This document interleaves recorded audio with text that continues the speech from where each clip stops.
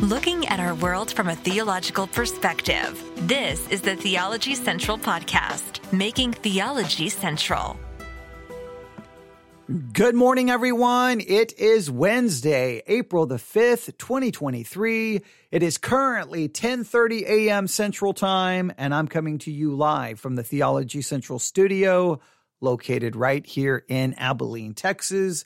And it was in this studio, hear me hitting the microphone? It was in this studio where I wasn't hitting the microphone, but it was late last night, that I was in this studio, not hitting the microphone. I hate when I do that.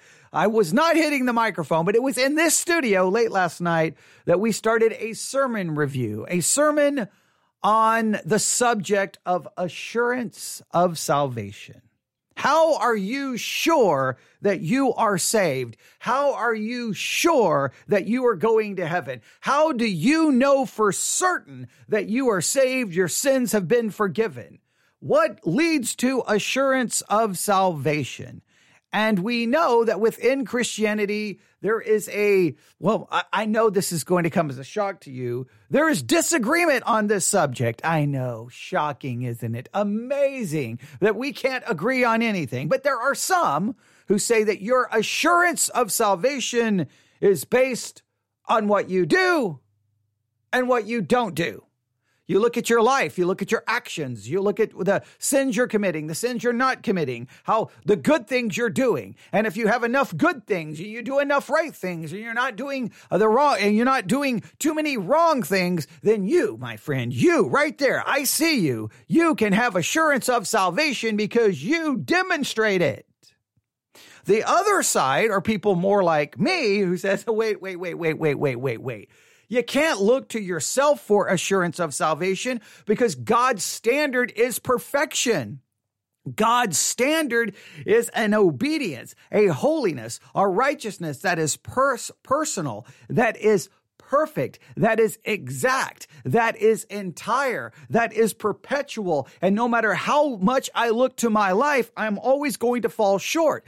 God's standards are love the Lord thy God with all your heart, mind, body, and soul. I'm never going to even come close to that. Love my neighbor as myself. I'm never going to come close to that. Be ye holy as God is holy. I'm never going to come close to that. So if I look to myself, then I have to start trying to grade on a curve, right? Well, it's not perfection, it's direction.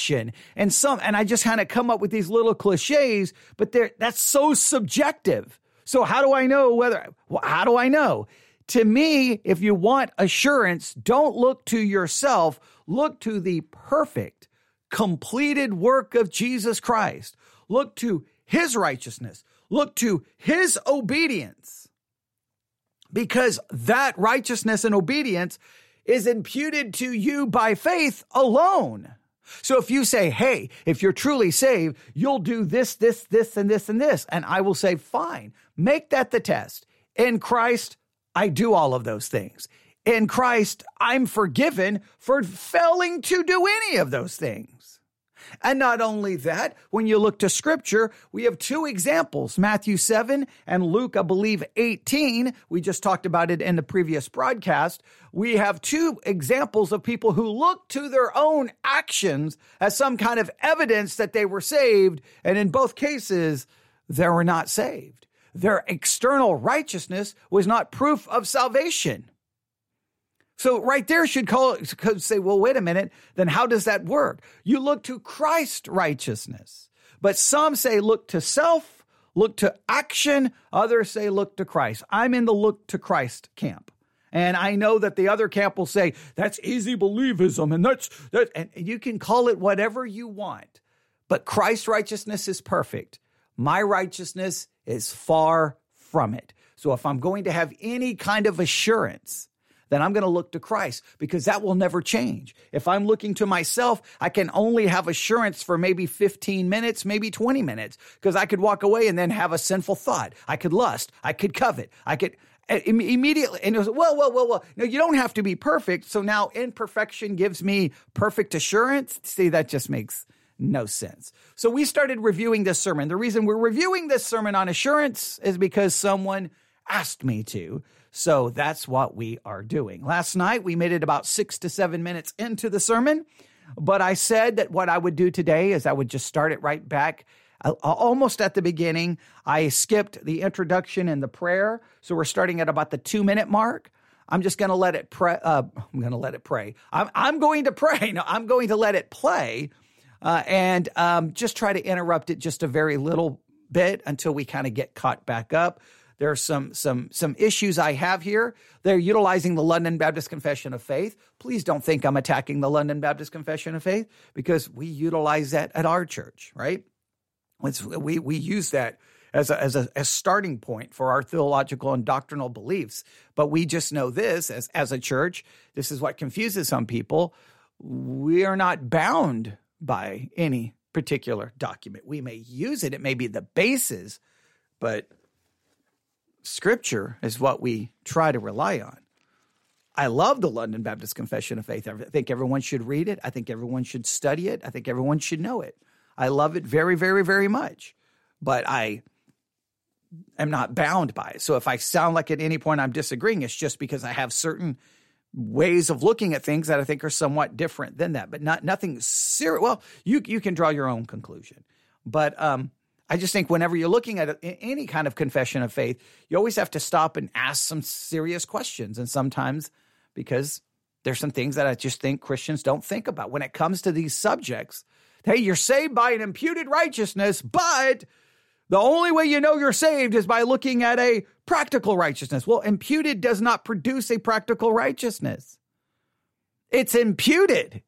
You're almost calling for an infused righteousness, which is Roman Catholicism, which I 1,000% reject. And I know Roman Catholicism very well because I attended a Roman Catholic university to obtain a degree, to work on a degree in Catholic theology. So I know when I'm hearing just a basically modified version of Roman Catholicism and an infused righteousness kind of concept, and I reject it. And if you want an infused righteous concept, go ahead. I don't. I want an imputed righteousness idea. But my salvation is based off an imputed righteousness. Now, I know I'm going to get 100 emails going, but shouldn't we? We should live godly lives. We should pursue righteousness.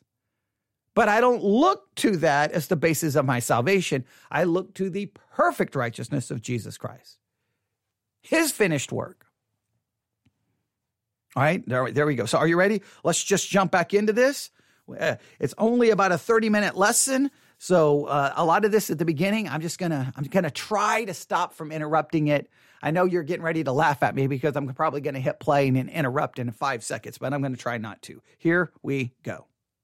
Well, this is, I've jumped ahead this morning to, this is the 18th chapter of the confession. It's on assurance of salvation. And we've been in chapter 6, considering the fall of man. And then the next chapter is chapter 7 of God's covenant. And Brother Carlton is going to be teaching on that in April. And then I want keep the notes. Keep the notes. They're free today. Next time? I don't know.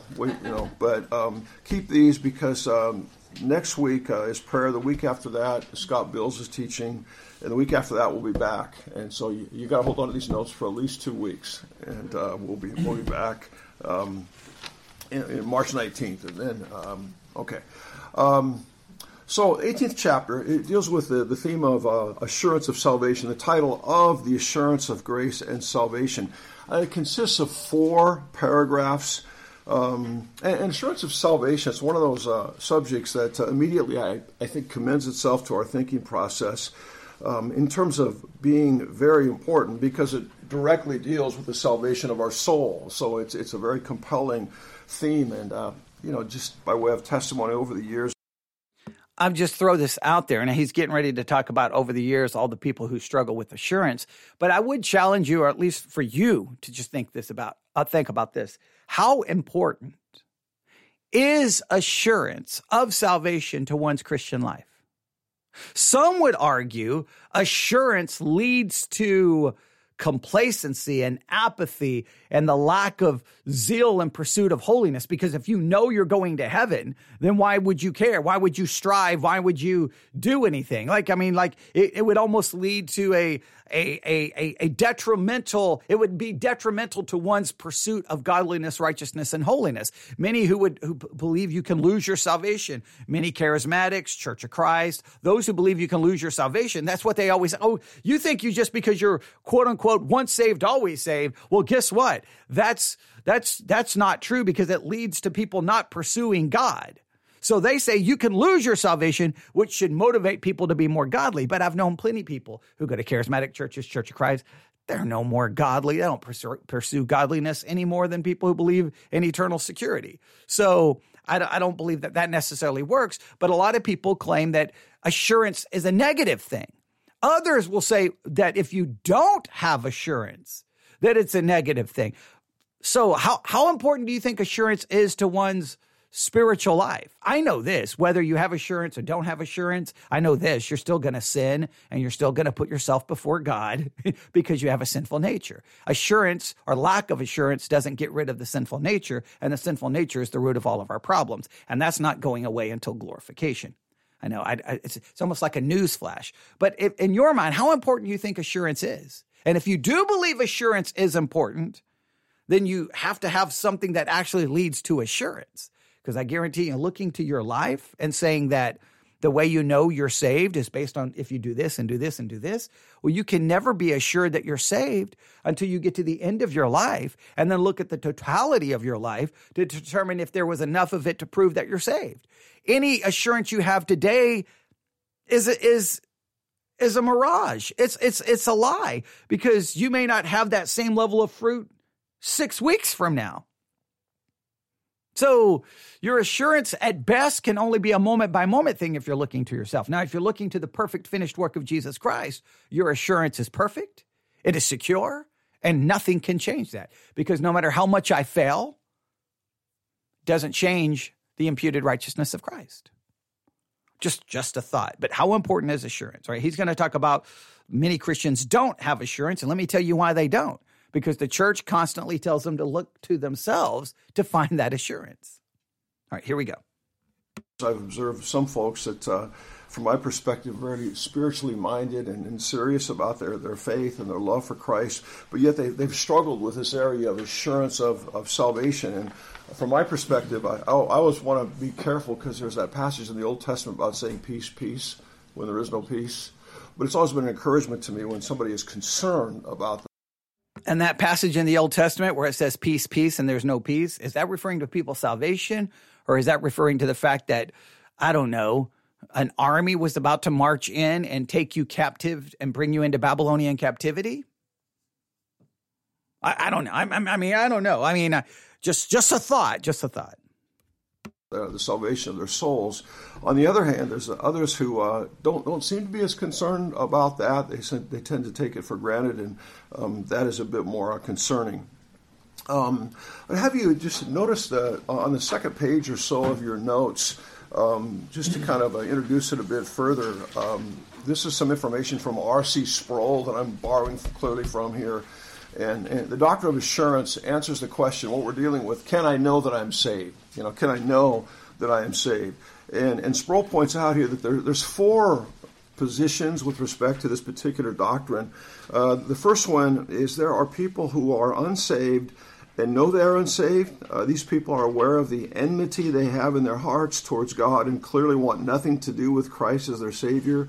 They're bold to proclaim that they do not need Christ. Such people are often openly hostile to the gospel. And under this heading here of people who are unsaved and know they are unsaved, there's really different versions of that, and probably you have some people that come to your mind. I know I've shared before many, many years ago.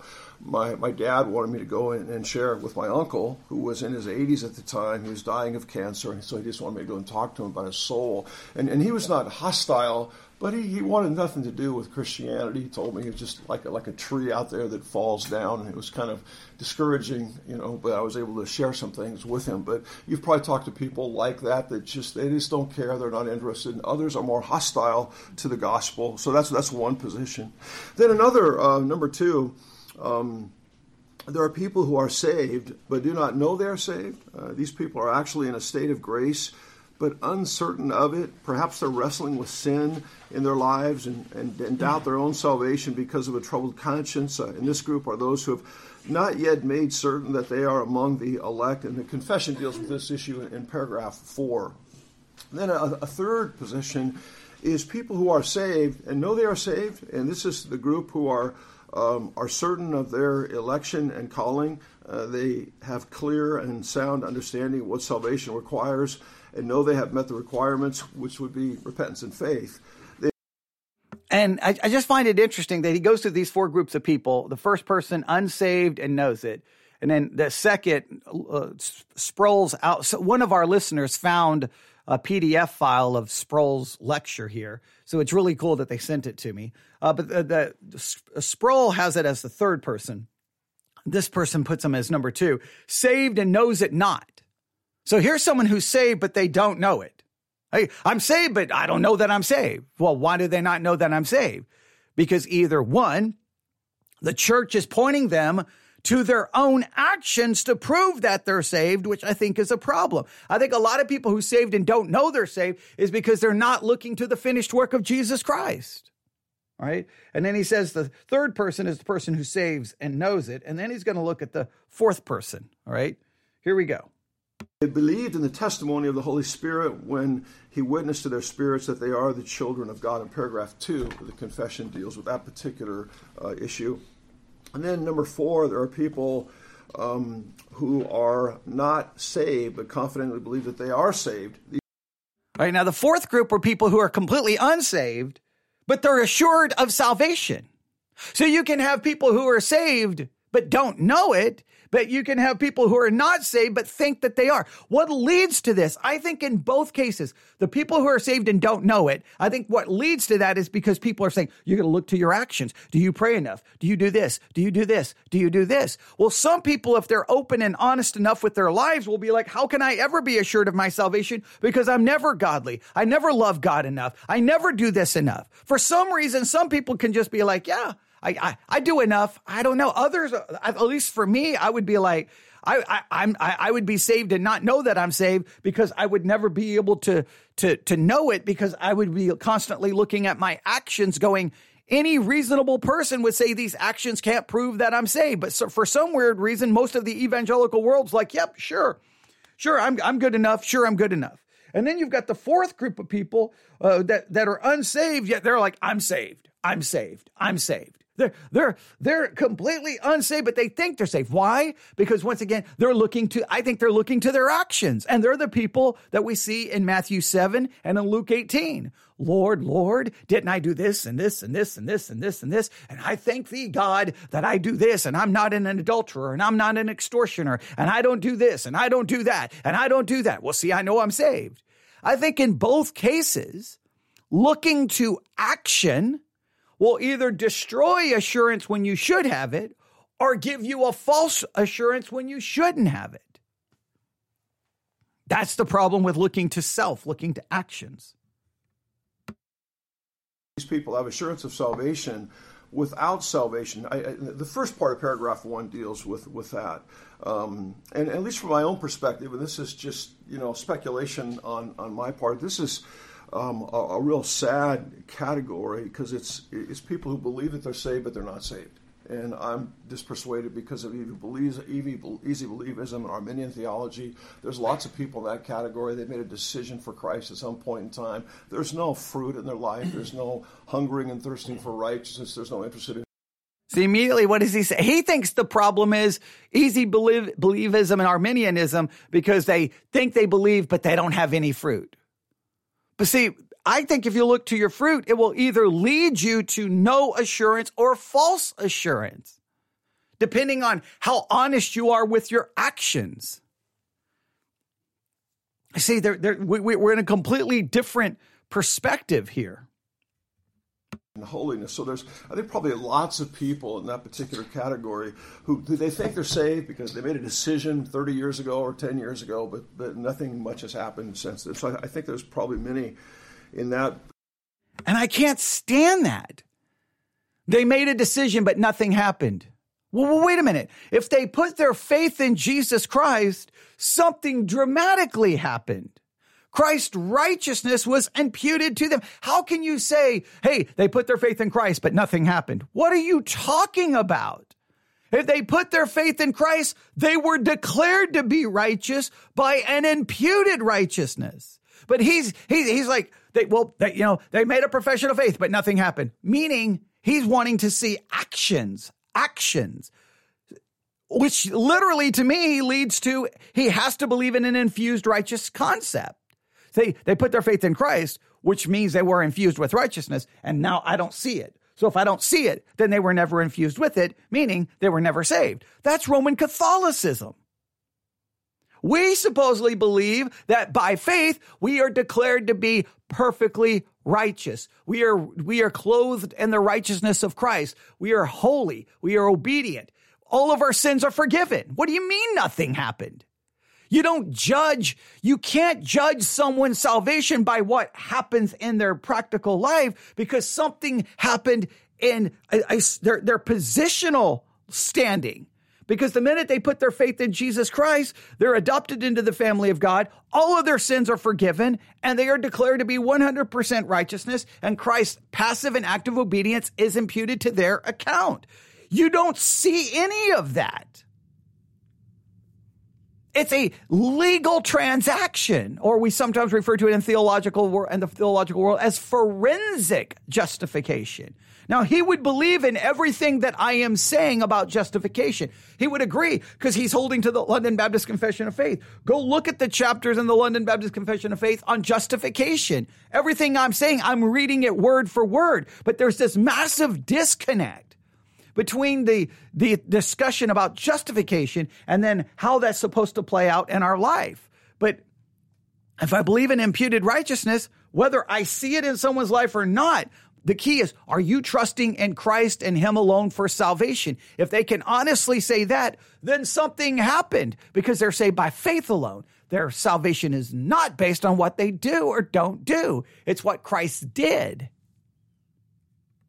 The particular category. So Sproul is helpful from that perspective. And the second thing I want to do here by way of introduction, and really the whole time this morning is kind of introduction to this particular chapter, but I want you to just kind of give an overview of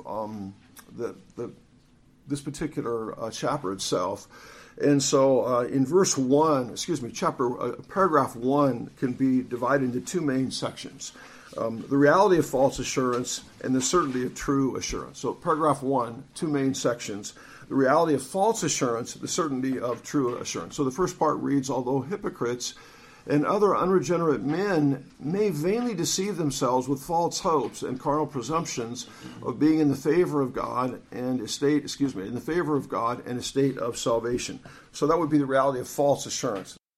Okay, now let me stop here. This is kind of where we stopped last night because he kind of just and I'm not criticizing him because I'm guilty of doing the same thing. Yesterday I did a live broadcast where we're looking at a book by Tozer, and I felt like I read an excerpt from the book and I felt my reading of it was just trash. So here he just kind of like, okay, this is what it says. Let me read paragraph 1 of chapter 18 of the London Baptist Confession of Faith. I'm not saying I can read better than him, but I'm just going to try to go slowly so you can hear it. Although temporary believers and other unregenerate men may vainly deceive themselves with false hopes and carnal presumptions of being in the favor of God and in a state of salvation, which hope of theirs shall perish. So immediately they're like, hey, there's these people out there who could think that they're saved, but they're not really saved. Now, what's fascinating to me is the scriptural support for this is Matthew 7, 22 through 23. Now, why that's hilarious to me is because that gives me, those are people who look to their external actions to prove that they're saved. Matthew chapter 7, if you don't know it, Matthew chapter 7, verse 22. I'm in Matthew 17. That makes absolutely no sense. All right, Matthew chapter 7. I was like, that is not the scripture. I know this scripture, right? Matthew chapter 7, verse 22. Many will say to me in that day, Lord, Lord. They're acknowledging him as Lord. Have we not prophesied in thy name, and in thy name cast out devils, and in thy name done many wonderful works? And I will profess unto you, I never knew you, depart from me. So here's an example that those who have a false assurance are those who look to themselves. They're looking to their actions. I thank you, Lord, that I'm not like all of these other people. I don't commit adultery. I don't look at pornography. I don't extort people. Congratulations. Well, see, most Christians would say, see, that proves you're saved. The London Baptist here is clearly identifying that those who have a false assurance, at least the scripture that they're offering, are those who look to their own righteousness.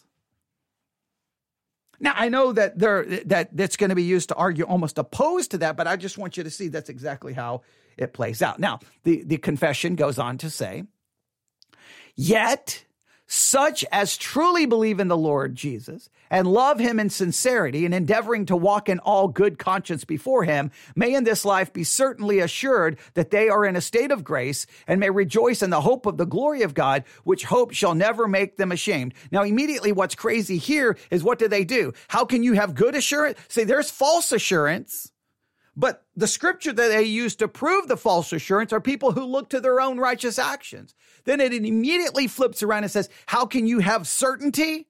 Well, once again, looking to your life. How can you have certainty? Here's how you can have certainty. That you love him in sincerity. So do you love God sincerely? You endeavor to walk in a good conscience before him. So I guess you don't actually have to walk in a good conscience. You just have to endeavor to do so. See how subjective that is? Then you can have some certainty that you're in a state of grace. Now, the state of grace is very much a Roman Catholic phrase. That's the whole. In Roman Catholicism, if you commit certain sins, you're no longer in a state of grace, right? If you commit a mortal sin, this is saying, hey, the way you can know that you're in a state of grace is that you love God sincerely and that you endeavor to walk in all good consciousness. Do you ever truly love God sincerely? Like truly? Because we love ourselves. See, that becomes subjective. You're like, I love him some. I'm trying. That's subjective. I know this. Christ loved the Father perfectly. Christ walked in good conscience perfectly. His obedience and righteousness is mine by faith. True assurance comes by looking to the finished work of Christ. All right, well, let's see how he handles this paragraph. And the rest, the certainty of true assurance. Yet such as truly believe in the Lord Jesus and love him in sincerity, endeavoring to walk in all good conscience before him, may in this life be certainly assured that they are in a state of grace, and may rejoice in the hope of the glory of God, which hope shall never make them ashamed. So paragraph 1, those two main points. Paragraph 2, the basis of assurance. The basis of assurance. This certainly is not a bare conjectural and probable persuasion grounded upon a fallible hope, but an infallible assurance of faith founded upon the divine truth of the promises of salvation, the inward evidence of those graces unto which these promises are made, the testimony of the Spirit of adoption witnessing with our spirits that we are the children of God, which Spirit is the earnest of our inheritance, whereby we are sealed until the day of redemption. And then paragraph 3, so the basis of assurance, then paragraph 3. Okay, he's just flying through these paragraphs, like flying through them. Like it's kind of frustrating. I'm assuming because they're only giving him like 30 minutes or less than 30 minutes to teach. But I would be just focus on one paragraph. But okay, that's just my own personal preference. Let me read paragraph 2 in a much slower way. This certainty is not a bare conjectural and probable persuasion grounded upon a fallible hope, but an infallible assurance of faith. So this certainty is not just conjecture. This certainty is not a probable persuasion grounded by a fallible hope, but it is an infallible assurance of faith. Now, I do believe that my certainty is grounded upon it's an infallible assurance of faith because I have faith in Christ. It is founded on the blood and righteousness of Christ revealed in the gospel. My certainty does not come to the fallibility of my own life. I would stress this. It's founded on the blood and righteousness of Christ. Let me explain. By putting my faith in Christ, all my sins are washed away in his blood. So if I look to my life and I see sin, that doesn't change anything because all that sin has been forgiven. And it's based off a righteousness that's been imputed to me. Now, here's where it gets all subjective. It is also based upon inward evidences of those grace of the Spirit, unto which promises are made, and on the testimony of the Spirit of adoption, witnessing with our spirits that we are the children of God, and as a fruit thereof, keeping the heart both humble and holy. Now that's where it becomes all subjective. Now it's how I feel and what I do. My assurance of salvation cannot be based on how I feel, because there's plenty of people who feel saved. We've already determined they can feel saved and not be saved. So then how can you base it off a feeling? Well, the Spirit will give me assurance. There's lots of people who claim the Spirit gives them assurance. Doesn't mean that they're saved. That's a feeling. Feelings are subjective. So I don't believe that's the basis of assurance. And actions. Well, actions can't be the basis of my assurance because my assurance is based off the action of Jesus Christ, his blood and his righteousness. If I base it off my action, well, we've already seen in Matthew 7 and Luke 18 that they looked to their action and it led to a false assurance. I could look to my action and be deprived of assurance, even though I should, because my actions, I would feel like I never prove it. So this is where the London Baptist Confession of Faith gets convoluted to me. The first part, I am such agreement with. And then that second part, I'm like, you just took away my assurance by giving me these very subjective things like feelings and actions. All right. Now he jumps immediately to paragraph 3. The attaining of true assurance. The attaining of true assurance. The infallible assurance doth not so belong to the essence of faith, but that a true believer may wait long and conflict with many difficulties before he be a partaker of it. Yet being enabled by the Spirit to know the things which are freely given him of God, he may without extraordinary revelation in the right use of ordinary means attain thereunto. And therefore it's the duty of everyone to give all diligence to make his calling and election sure, that thereby his heart may be enlarged in peace and joy in the Holy Ghost, in love and thankfulness to God, and in strength and cheerfulness in the duties of obedience, the proper fruits of this assurance. So far it is from inclining men to looseness. Okay, man, he's just flying through these paragraphs. These paragraphs can be broken down for weeks, months. All right, now, paragraph 3 is even to me more convoluted. All right, because he says this infallible assurance. So there's a such thing as an infallible assurance. Now, I agree there's an infallible assurance. Now, the minute you say an infallible assurance exists, I know I have to look to something that is infallible. Can't be my feelings, can't be my actions, because my actions are fallible and my feelings are fallible. So if I'm going to have an infallible assurance, what do I look to? I look to the infallible God, right? I look to the infallible righteousness of Christ. I look to his perfect righteousness. I look to his actions. But it says that this infallible righteousness does not so belong to the essence of faith, but that a true believer may wait long and struggle with many difficulties before he can find it. So he says, hey, you may not just get this assurance. You got to work for it. You got to fight for it. You got to look for it. And you got to use these things called ordinary means to make your election and your calling and election sure. That then you can have all the benefits. I reject that. That I have to start, like, how do I find assurance? Oh, I've got to work for it. No. You want assurance, stop working for it and look to the finished work of Jesus Christ. Rest in it. Don't work for it. Rest in it. If someone says, how do I know I'm saved? Are you trusting in Jesus Christ and his finished work alone? Do you believe Jesus Christ died for all of your sins and that all your sins are covered in the blood of Christ? Do you believe that by faith, his perfect righteousness was imputed to you? Yes, yes, yes, yes. Okay, then you're saved. People say, no. You got to ask them, do you do this? Do you do this? Do you do this? Well, how can they ever know they're saved? They're looking to the fallibility of their own actions and their own feelings. Something that's infallible, God. Something that's immutable, God. Don't look to the mutable, changing tides of your own actions and feelings. Look to that which is immutable, which is God, his word, his finished work. And then paragraph 4, hindrances to the experience of true assurance. Paragraph 4, true believers may have the assurance of their salvation. Divers is kind of an old word for many.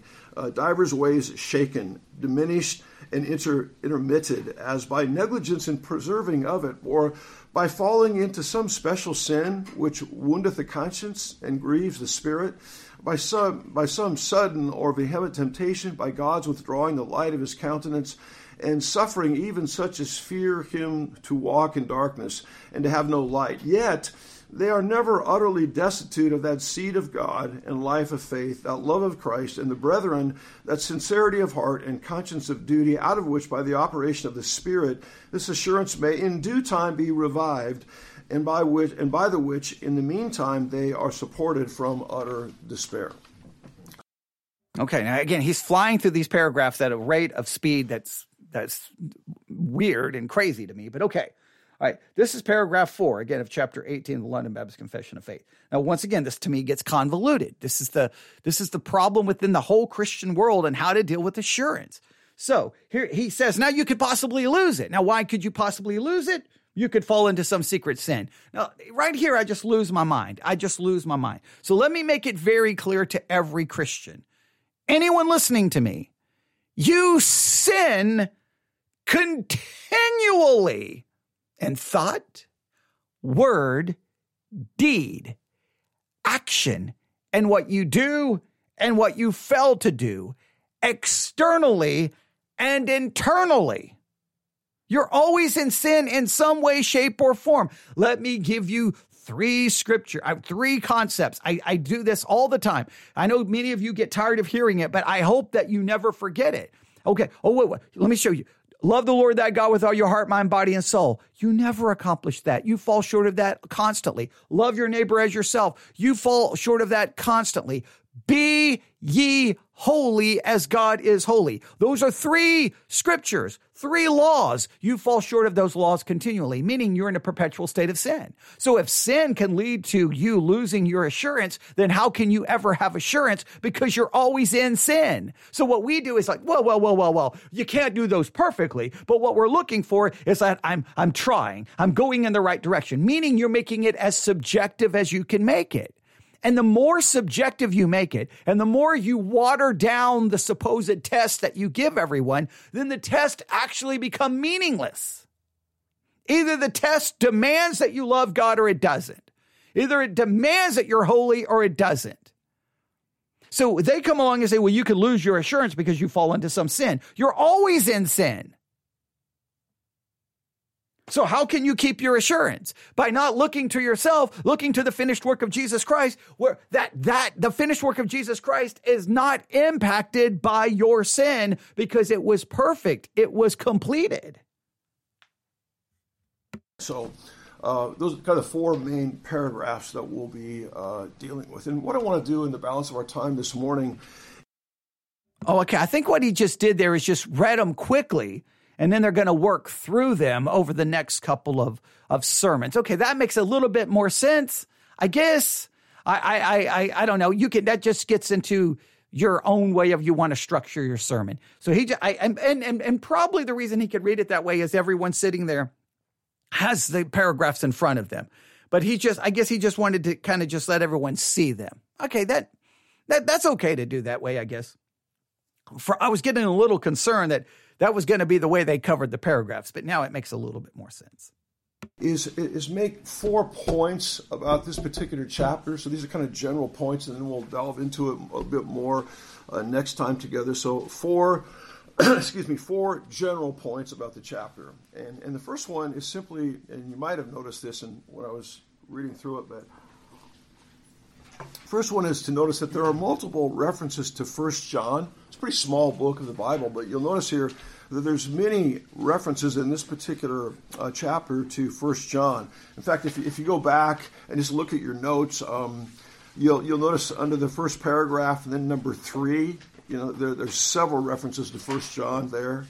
And then if you go to the second paragraph, you'll notice number 3, there's a reference to 1 John 2, 1 John 3. And then if you go to the third paragraph, you'll notice number 2, there's a reference to 1 John chapter 4.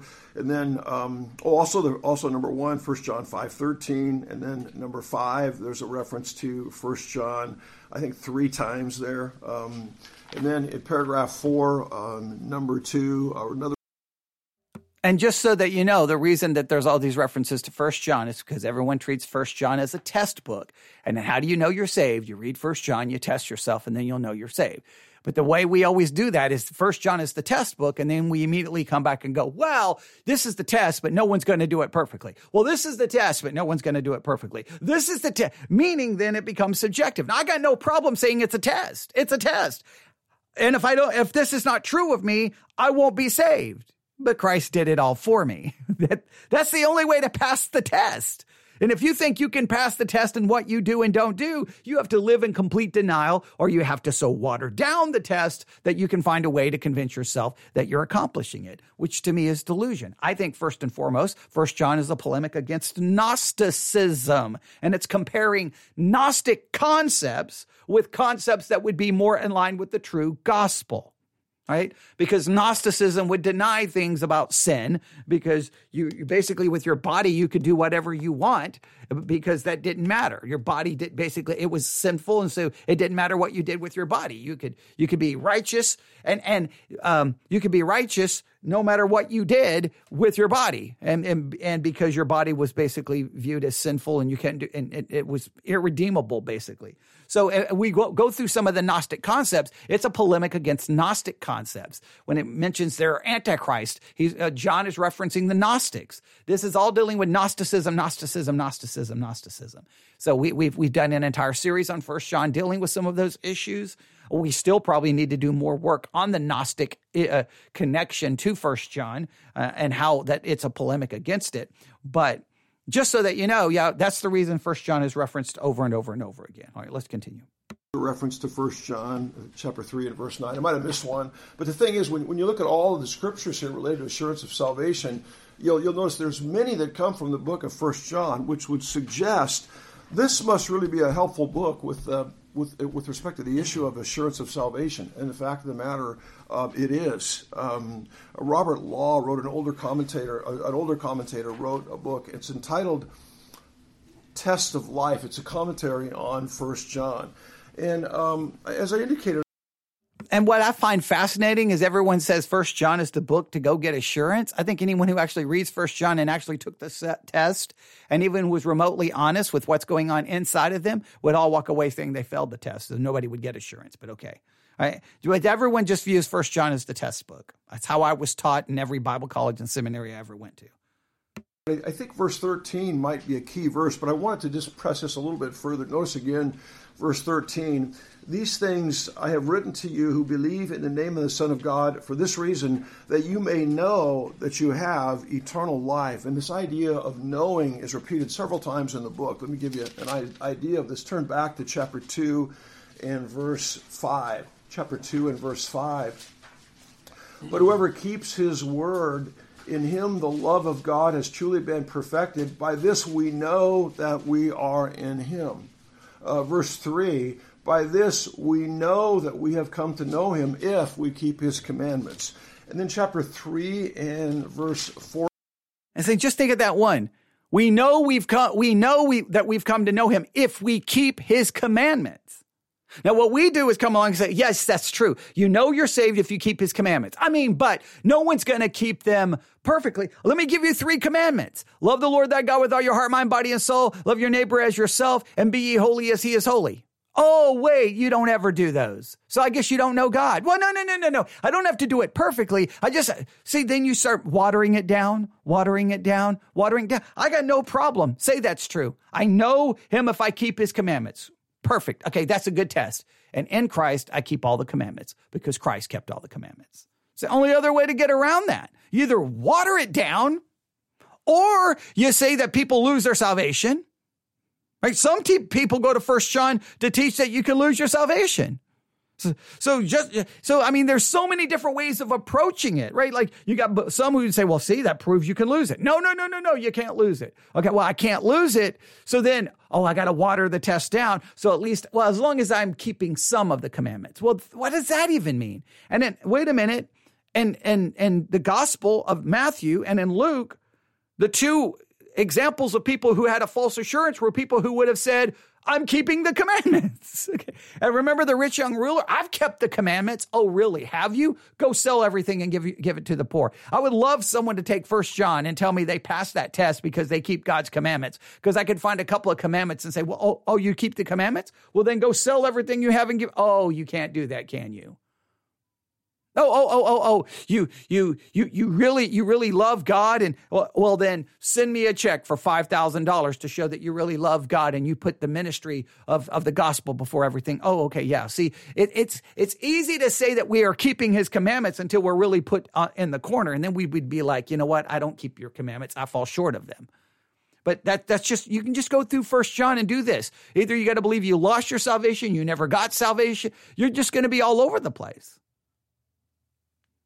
Now, I do believe that the Gnostics would have said it doesn't matter if you keep the commandments, and John's trying to argue that keeping the commandments is important, and I do believe. Some would argue 1 John is saying that if we don't do these things, that we no longer have fellowship with God, but we're still saved. So, see, there's just like, we could go through, I think there's probably like 5-6 different ways people interpret 1 John.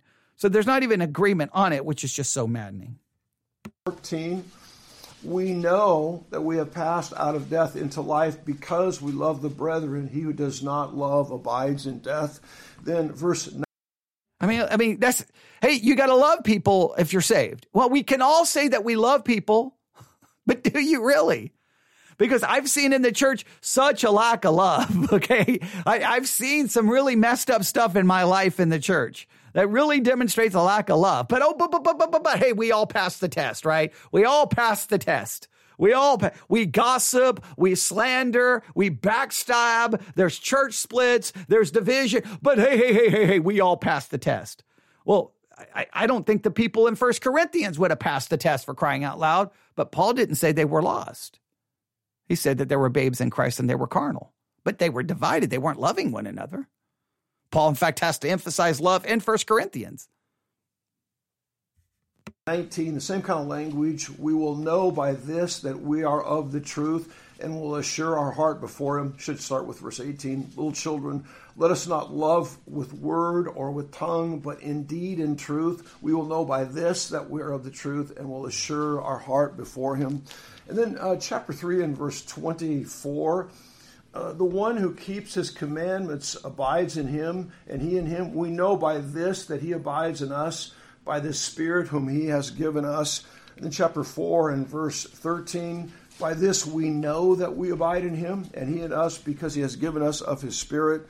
Chapter 5, verse 2. By this we know that we love the children of God, when we love God and observe his commandments. In chapter 5 and then verse 19. So there's lots of verses like that it just kind of presses upon us this idea of assurance of salvation.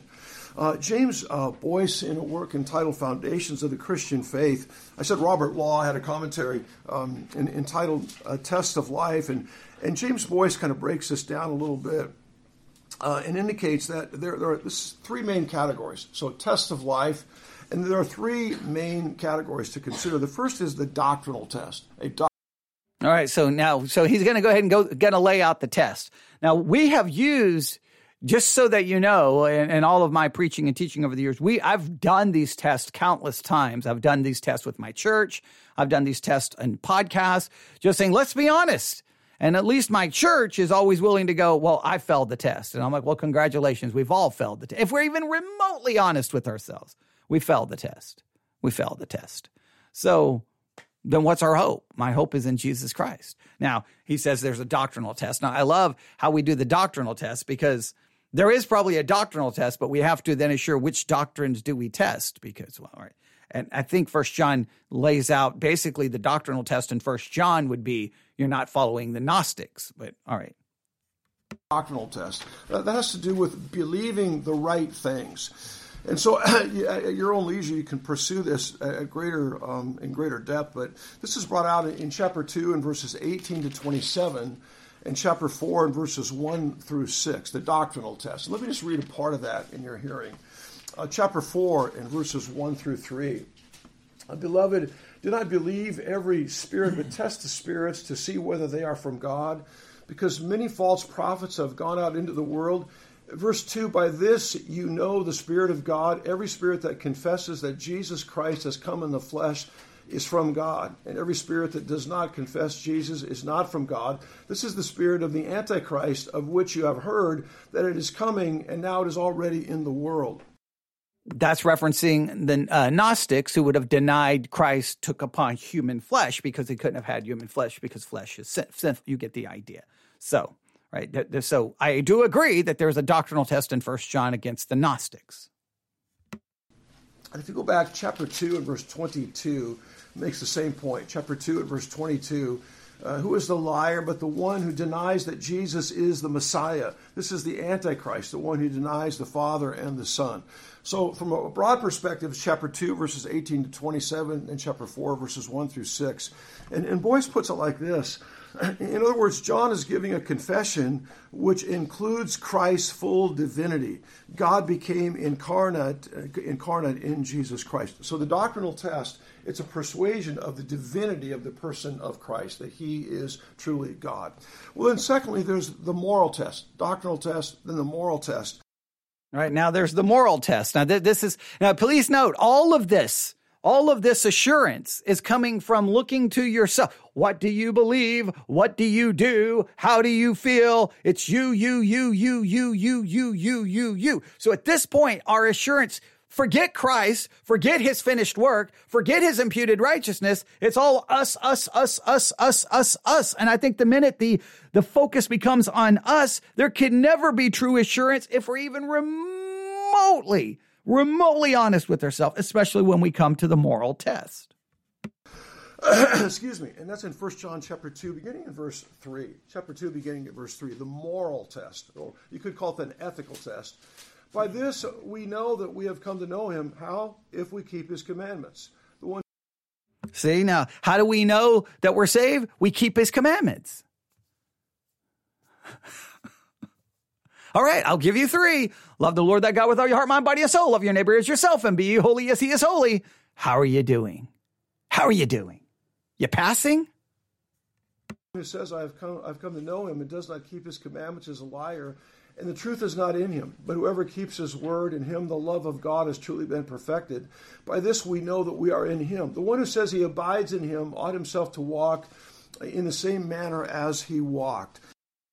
All right, now if you're saved, you're going to walk in the same manner as Christ walked. Now, let me just help you out. He was sinless.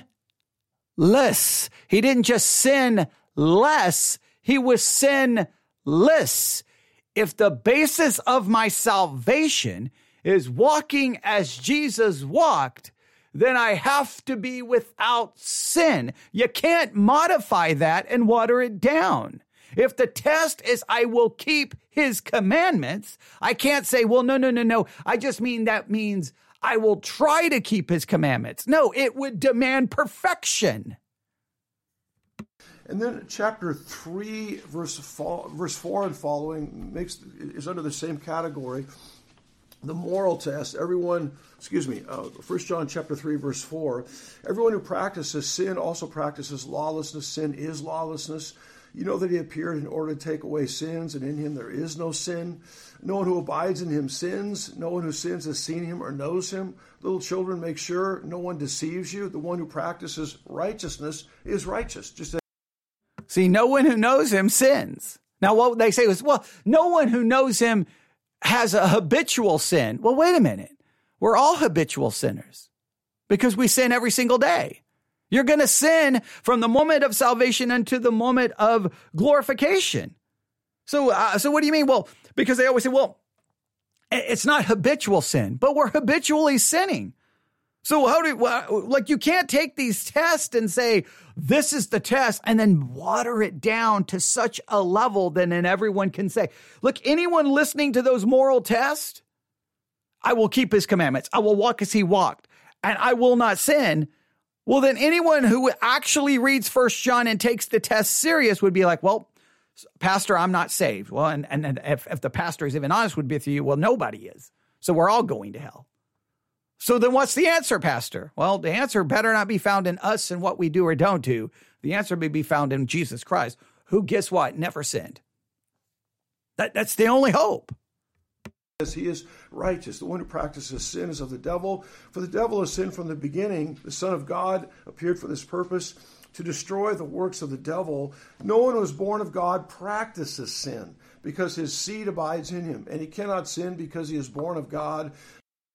I see that no one practices sin, but we practice sin every single day. That drives me insane how Christians don't understand this. We literally convince ourselves that somehow we don't practice sin. You sin constantly. Remember, sin is any lack of conformity to the holiness of God. You lack conformity to the holiness of God in your thinking, in your words, in your desires, in your deeds. You lack conformity to God in your external actions and in your internal motivations. We practice sin every single day. By this, the children of God and the children of the devil are obvious. And James Boyce has a clarifying point here. He says, simply put, those who know God will increasingly lead righteous lives. It does not mean they will be sinless. Remember, in chapter 1, it says, if we say that we have no sin. See, now, immediately, and I know this James Montgomery Boyce test. Trust me, I've got his commentary on 1 John and Foundations of the Christian Life that he's quoting from is the very first book I ever read as a Christian. I was a teenager, walked into the Bible bookstore in Butternut Street in Abilene, Texas, and I was looking for a book. I'd only been saved for maybe a couple of days, and I didn't know what to look. I was kind of like over all the youth books, and then the older gentleman said, no, you need something more substance, and handed me James Montgomery Boyce. I'm forever grateful for that book. Love that book. Love James Montgomery Boyce. Probably listened to millions of hours of his teaching. Okay, a little bit of hyperbole, but a lot of his teaching. And very, very much grateful for the book. But this is where I just have a problem. Hey, here's the test. But no. It doesn't mean you're going to be sinless. It just means you're going to increase in righteousness. Well, wait a minute. The people in Matthew 7 and Luke 18 obviously increased in righteousness, and they still weren't saved. Okay. So how is this a guarantee that I would even be saved, even if there was an increase in righteousness? But once again, you're watering down the test. So what does that mean, an increase in righteousness? What does that mean? As long as I'm doing something. So then the test really you almost take the teeth out of the test. So you have to water the test down to such a level that people go, oh, see, I'm saved. No. Give the test some teeth. And then guess what? People won't feel like they're saved. So either you water it down or you don't water it down. If you don't water it down, nobody is saved. And if you water it down, then the test basically becomes meaningless. Or you say the only way to pass this test is in Jesus Christ. Sin, we deceive ourselves. But he says, but they will be moving in a direction marked out by the righteousness of God. He further points out, if they are not increasingly dissatisfied with and distressed by sin, they are not God's children. All right, so now he's changed the test. See, if you don't become increasingly dissatisfied, if you don't become increasingly distressed by sin, you're not saved. Well, wait a minute. No, the test says I will stop sinning. He's like, no, you'll become more distressed over sin. That's not what the test was. The fact that I'm becoming more distressed over sin means I keep sinning. So he takes a test that says you won't sin, turns it into a test that says you'll become more distressed over your sin. And if you don't become more distressed, well, then you're not saved. How real distressed are you over all your sins? How distressed are you over your thoughts? Come on. You Christians are not that distressed over their sin. If they fall into a big one, oh yeah, public scandal, distressed, right? Embarrassing, humiliating, distressed. But I'm telling you, there's constant sins that you're not that distressed over. When was the last time you were distressed over the fact that you never love God with all your heart, mind, body, and soul? When was the last time you were really, truly distressed that you don't love your neighbor as yourself? When was the last time you were really distressed that you're not holy as God calls you to be? Because he calls you to be as holy as he is. Because you know you're never going to be that. So this might sound a little bit trite, but it's not perfection, but direction that is important, the direction of righteousness. So, see, it's not perfection, it's direction. So the test that seemed to call for perfection, then we look. So here's the thing. Now, look what he just did. You need assurance of salvation. It doesn't require perfection. It just requires direction. But God's law demands perfection. So God's law demands perfection, but we say we can have assurance of salvation without perfection. How can I have assurance of salvation without perfection when God's law demands perfection? Oh, I know God's law demands perfection and Christ provides said perfection. Therefore, my assurance should be found in God's perfection, not in my imperfection. John, he's introducing two kinds of people here. Those who claim to know God but do not keep his commandments, and those who obey God out of a genuine love for him. So we have... See, now it reverts back to not direction. Now, there's two kinds of people. The people who claim to know God, but they don't keep his commandments, and those who obey his commandments. Well, wait a minute. You just said it's not perfection, it's direction. And if it's just simply direction, I'm not always going to obey his commandments. So do I have to obey them or not obey them? Or do I simply have to try to obey them?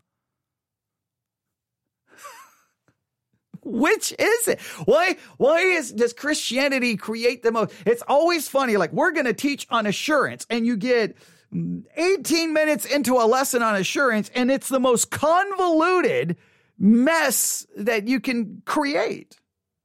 Second place, the moral test, or you could call it the ethical test. And then thirdly, the social test, So doctrinal test, moral test, social test.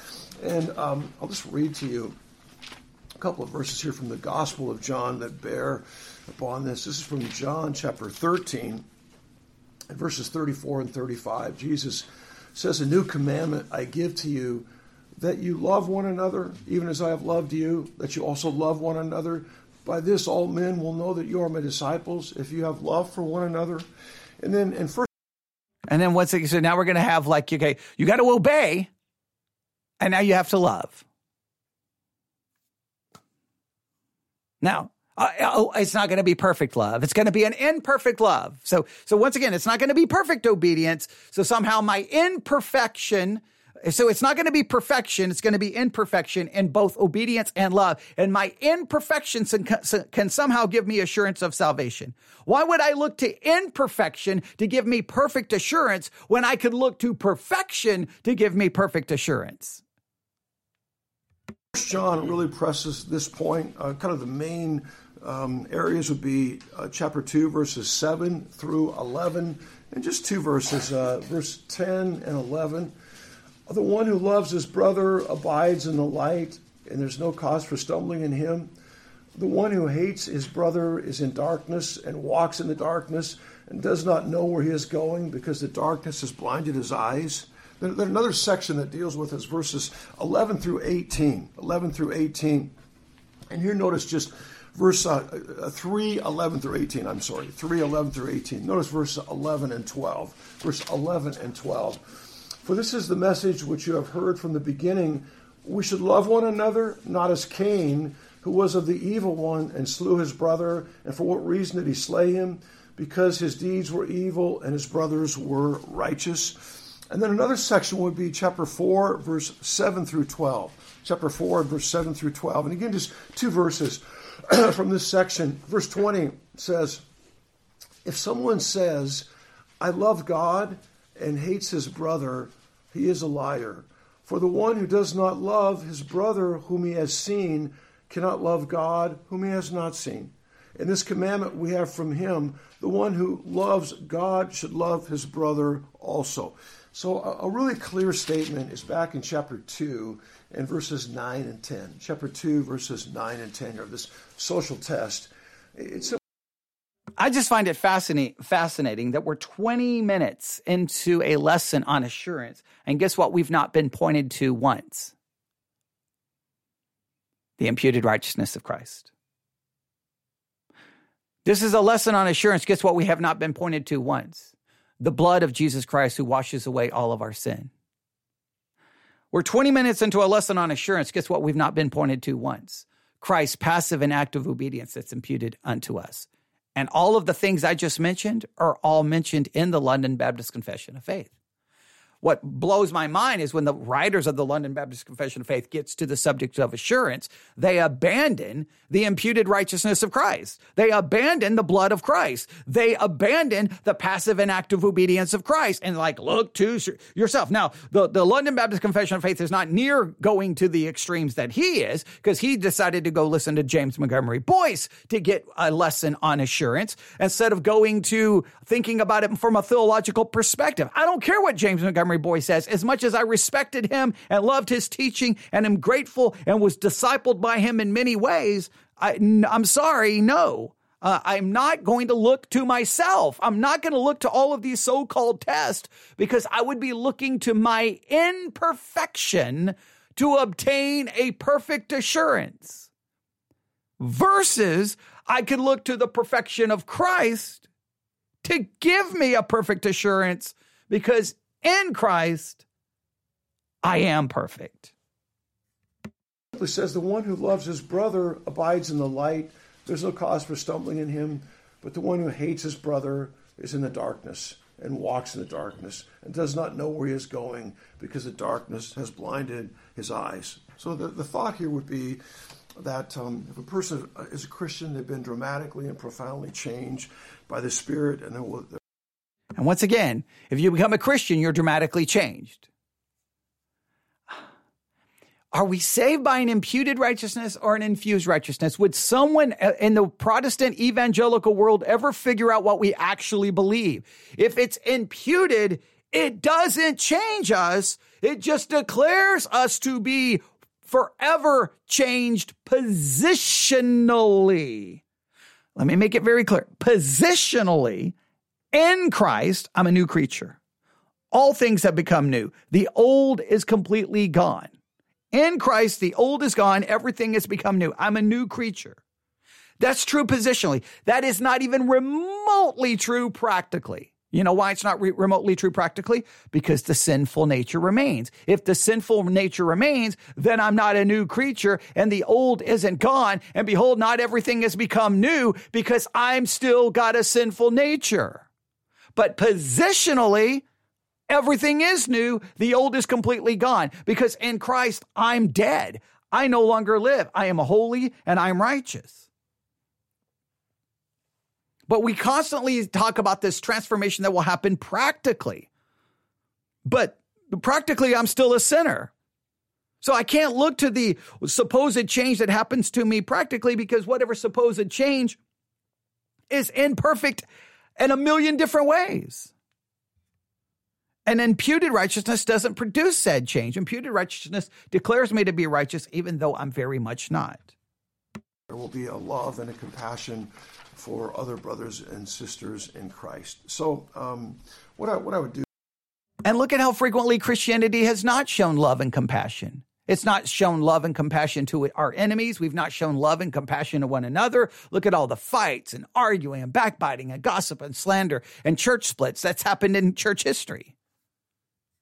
Here simply between now and next time, if this is kind of an area that you're struggling with, I would commend the reading of 1 John. Probably only takes about 10 minutes or so to read it. But if you read it over and over again, it's really a good book to go to with this area of assurance of salvation. And yeah, go to 1 John and look at yourself. Get 1 John, look in a mirror, and you will get assurance. How about go to 1 John and look to Jesus Christ? Because if you look to 1 John, you're going to be utterly and totally destroyed. The warning would be that I got this from a professor in seminary. He says what this book does, it puts you on the razor's edge. And you land on one side or the other. And so it does do that. But if you get too discouraged, then just go to Romans chapter 7 and read where Paul talks about, oh, wretched man that I am, and it'll help a little bit. But it's a very, very helpful book. This is a book that deals with... How confusing is that? Go to 1 John. If you get too discouraged, go to Romans where Paul's like, hey, oh, wretched man that I am, the things I want to do, I don't do, and the things I don't. How is that good? That's just going to lead to more confusion. Hey, go to 1 John to determine if you're saved. But if you get discouraged, go to Romans, and then you'll see that Paul's like, well, the things I want to do, I don't do, and the things I don't want to do are the things I do. Oh, wretched man that I am. Well, then what's the answer? We're now 21 minutes in. He's yet to point us to Christ. Not once has he pointed us to Christ for assurance. With assurance of salvation. So if you pray for the help of the Spirit and read it, it's a very, very helpful book on that particular issue. It deals.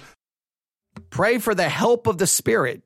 Now, again, if we can pray to get the help of the Spirit so that we can understand a book, you think after 2,000 years, there would be some agreement in Christianity and even how to interpret 1 John, and there's no agreement on it. So obviously praying for the Holy Spirit to give us understanding and how to interpret it hasn't fixed anything. Directly with it. So just to kind of summarize, there's a sense in the soul, there's a persuasion in the soul that Jesus Christ is God. That's the doctrinal test. There's a persuasion of the excellence of the commandments of Christ and a desire to keep them and practice them. And then... Please note how he's changed it. It's a desire. It's a desire to practice the commandments. Now, it's no longer... See, it went from you have to obey them to now you just have to desire them. Look... You see, happens every time I listen to these sermons about the test. The test gets watered down and watered down and watered down. It goes from, if you truly are saved, you will obey the commandments, till now you'll just know that the commandments are good and you will desire them. What? Excuse me. And there is a true affection for brothers and sisters in Christ and a desire to be a part of the assembly of the saints. Now it goes from, if you're truly saved, you will love others, to you'll desire to be a member of a church.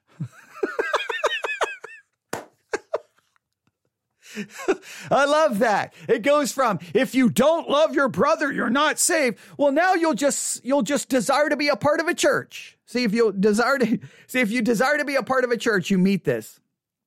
Oh man, I've had this trash thrown in my face, and I'm sorry to be so blunt, but I've had this, because a lot of times churches do their little, get together for a picnic, get together for a hayride, get together for some fun food and activity. And I got no problem. You want to get together and hang out at the park and talk about the weather, go for it. Doesn't mean I need to show up. But because I didn't want to show up to some of their reindeer games, and 1 John says you have to love the brethren. Yeah. Okay. But when a push comes to shove, I can think of some very clear examples. There was no love shown to me. But see, all I got to do is show up to fellowships, and then see, I meet 1 John. If I show up to a church potluck, I meet 1 John. But when push comes to shove where people could really show love, they're nowhere to be found. Nowhere to be found. Oh, I can give you some strong examples of where Christians didn't show love. So can you. But hey, they're a member of a church and they go to potlucks. That passes the love test. We make the test so meaningless, I don't even know why we argue about their existence. Okay, a second kind of main point this morning, just in observation of the chapter, is you'll notice here, and this relates very much so to assurance of salvation, the centrality of the ministry of the Holy Spirit. the centrality of the ministry of the Holy Spirit. And the assurance of salvation, central to that is the ministry of the Holy Spirit. And again, I underline some of those. Now, this one is where it becomes very subjective, because now you're going to be basing it on some internal feeling.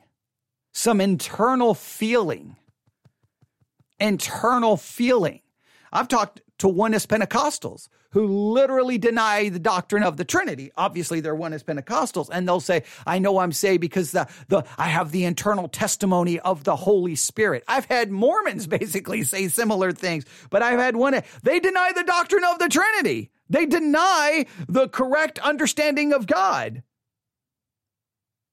But they see, this becomes this subjective. You've got this internal witness of the Spirit that you're saved. Well, how subjective can that be?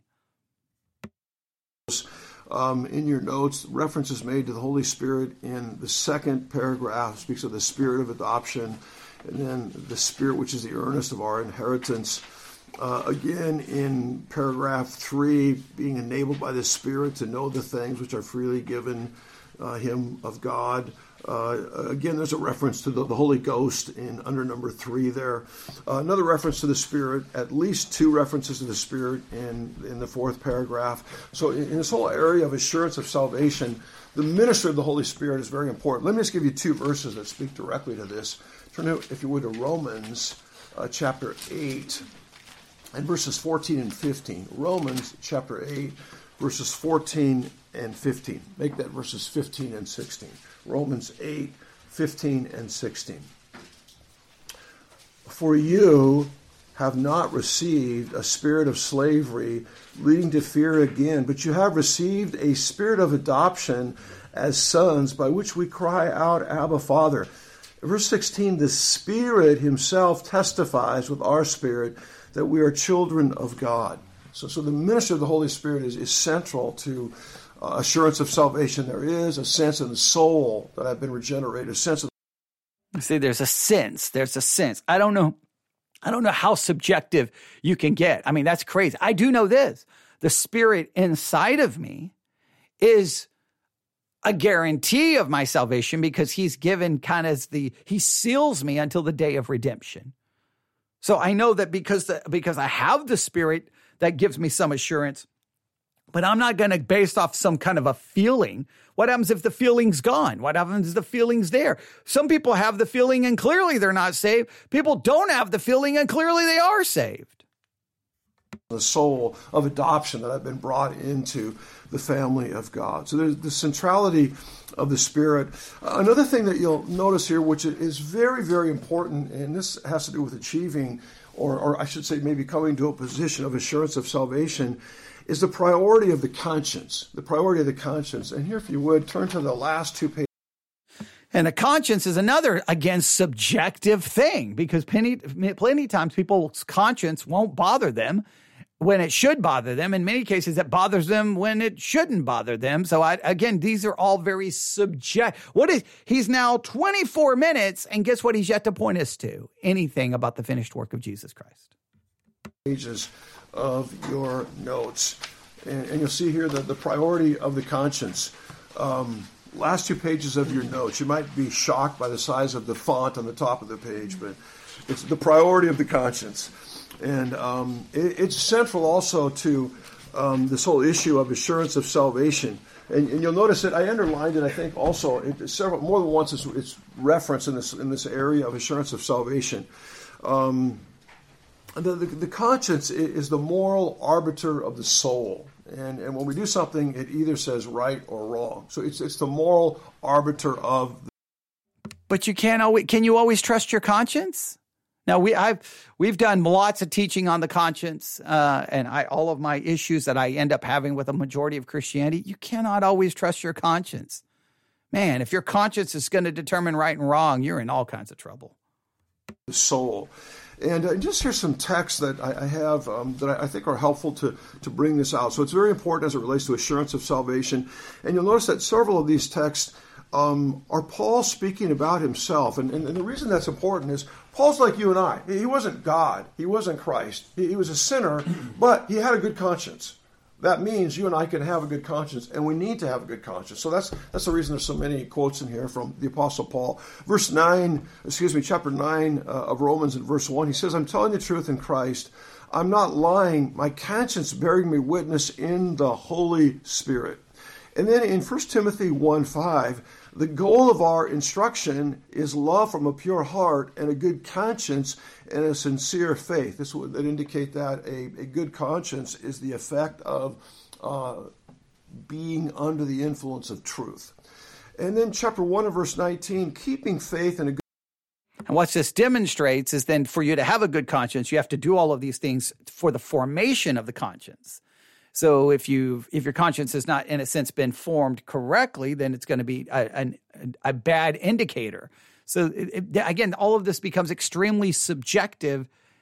Why would he not point us to Christ for assurance? Good conscience, which some have rejected and suffered shipwreck in regard to their faith. 1 Timothy 3:8, deacons likewise must be men of dignity, not double-tongued or addicted to much wine or fond of sordid gain, but holding to the mystery of the faith with a clear conscience. And then 1 Timothy 4:1, but the Spirit explicitly says that in later times some will fall away from the faith, paying attention to deceitful spirits and doctrines of demons, by means of the hypocrisy of liars seared in their own conscience as with a branding iron. And then 2 Timothy 1:3, I thank God, whom I serve with a clear conscience, the way my forefathers did, as I constantly remember you in my prayers night and day. So there's another of those texts where Paul can say, I've got a clear conscience. Chapter 24 and verse 16, in view of this, I also do my best to maintain always a blameless conscience before God and before men. So it takes effort. Chapter 23 and verse 1 of the Acts of the Apostles, Paul. So think about this. How do you get assurance? By having a good conscience. How do you have to have a good conscience? You got to work at it. So I got to work to get a good conscience. And when I get a good conscience, then I can get some assurance. Oh, I've got to also pass all of these other tests. So assurance has nothing to do with the finished work of Jesus Christ. It's all based off what you do. Looking intently at the council, said, Brethren, I've lived my life with a perfectly good conscience before God up to this day. And this next section here indicates that David himself, King David, had a very sensitive conscience. 1 Samuel 24:1. Now it came about when Saul returned from pursuing the Philistines, he was told, saying, Behold, David is in the wilderness of En-Gedi. Then Saul took 3,000 chosen men from all Israel and went to seek David and his men in front of the rocks of the wild goats. And he came to the sheepfolds on the way, where there was a cave, and Saul went in to relieve himself. Now David and his men were sitting in the inner. This is just, I feel like this is death by cross-reference. He's just reading scripture after scripture after scripture. He's not dug into any of these scriptures that this has been 27 minutes of lots of scriptural references. We've not dug into any of them. No context, no structure at all. And 27 minutes on assurance, and we're yet to be pointed to the imputed, perfect righteousness of Christ or his blood. I would almost call this malpractice from a theological malpractice. This is be theological, like how, I mean, even if you believe everything that he has said, would you still not start off that our assurance first and foremost is determined and based off the finished work of Jesus Christ? Here's what he's done in his death. Here's what his blood has done. Here's his imputed righteousness. But no, he didn't even start with that. Recesses of the cave, and the men of David said to him, Behold, this is the day of which the Lord said to you, Behold, I'm about to give your enemy into your hand, and you shall do to him as seems good to you. Then David arose and cut off the edge of Saul's robe secretly, and it came about afterwards that David's conscience bothered him because he had cut off the edge of Saul's robe. Saul was God's anointed. So he didn't have a problem cutting off Goliath's head, but he had a problem cutting off just a part of his robe here because he was the Lord's anointed. So he had a tender conscience. So just a helpful quote here from John Gibbon, who's a Puritan. He wrote, "Get and keep a tender conscience. Be sensible of the least sin. As the apple of the eye, the fittest emblem in the world of a tender conscience, is not only offended with a blow or wound, but if so much as a little dust or smoke gets in, it weeps them out. Some men's consciences are like the stomach of the ostrich that digests iron. They can swallow and concoct the most notorious sins, swearing, drunkenness, and so forth without regret. Their consciences are seared as with a hot iron, as the apostle phraseth it. They have no... And let's remember that David, with the sensitive conscience, committed adultery. Some may even refer to it as rape. Tried to cover it up. Had the husband killed. I don't. So, I'm all for a good conscience, but obviously a good conscience does not guarantee you that we won't do horrible things, because guess what? Even if we have a good conscience, we still have a sinful nature. So once again, looking to conscience for assurance is not that assured. Have so inured their souls to the grossest wickedness that it becomes, as it were, natural. But a good conscience hath a delicate sense. It's the most tender thing in the whole world. It feels the least touch of known sin and grieves at the grieving of God's good spirit, not only for quenching or resisting or rebelling against the Holy Ghost, but even for grieving the Holy Spirit of promise whereby it is sealed to the day of redemption. The most tender-hearted Christian, he is the stoutest and most valiant Christian. Happy is the man that feareth always, but he that hardeneth his heart shall fall into mischief.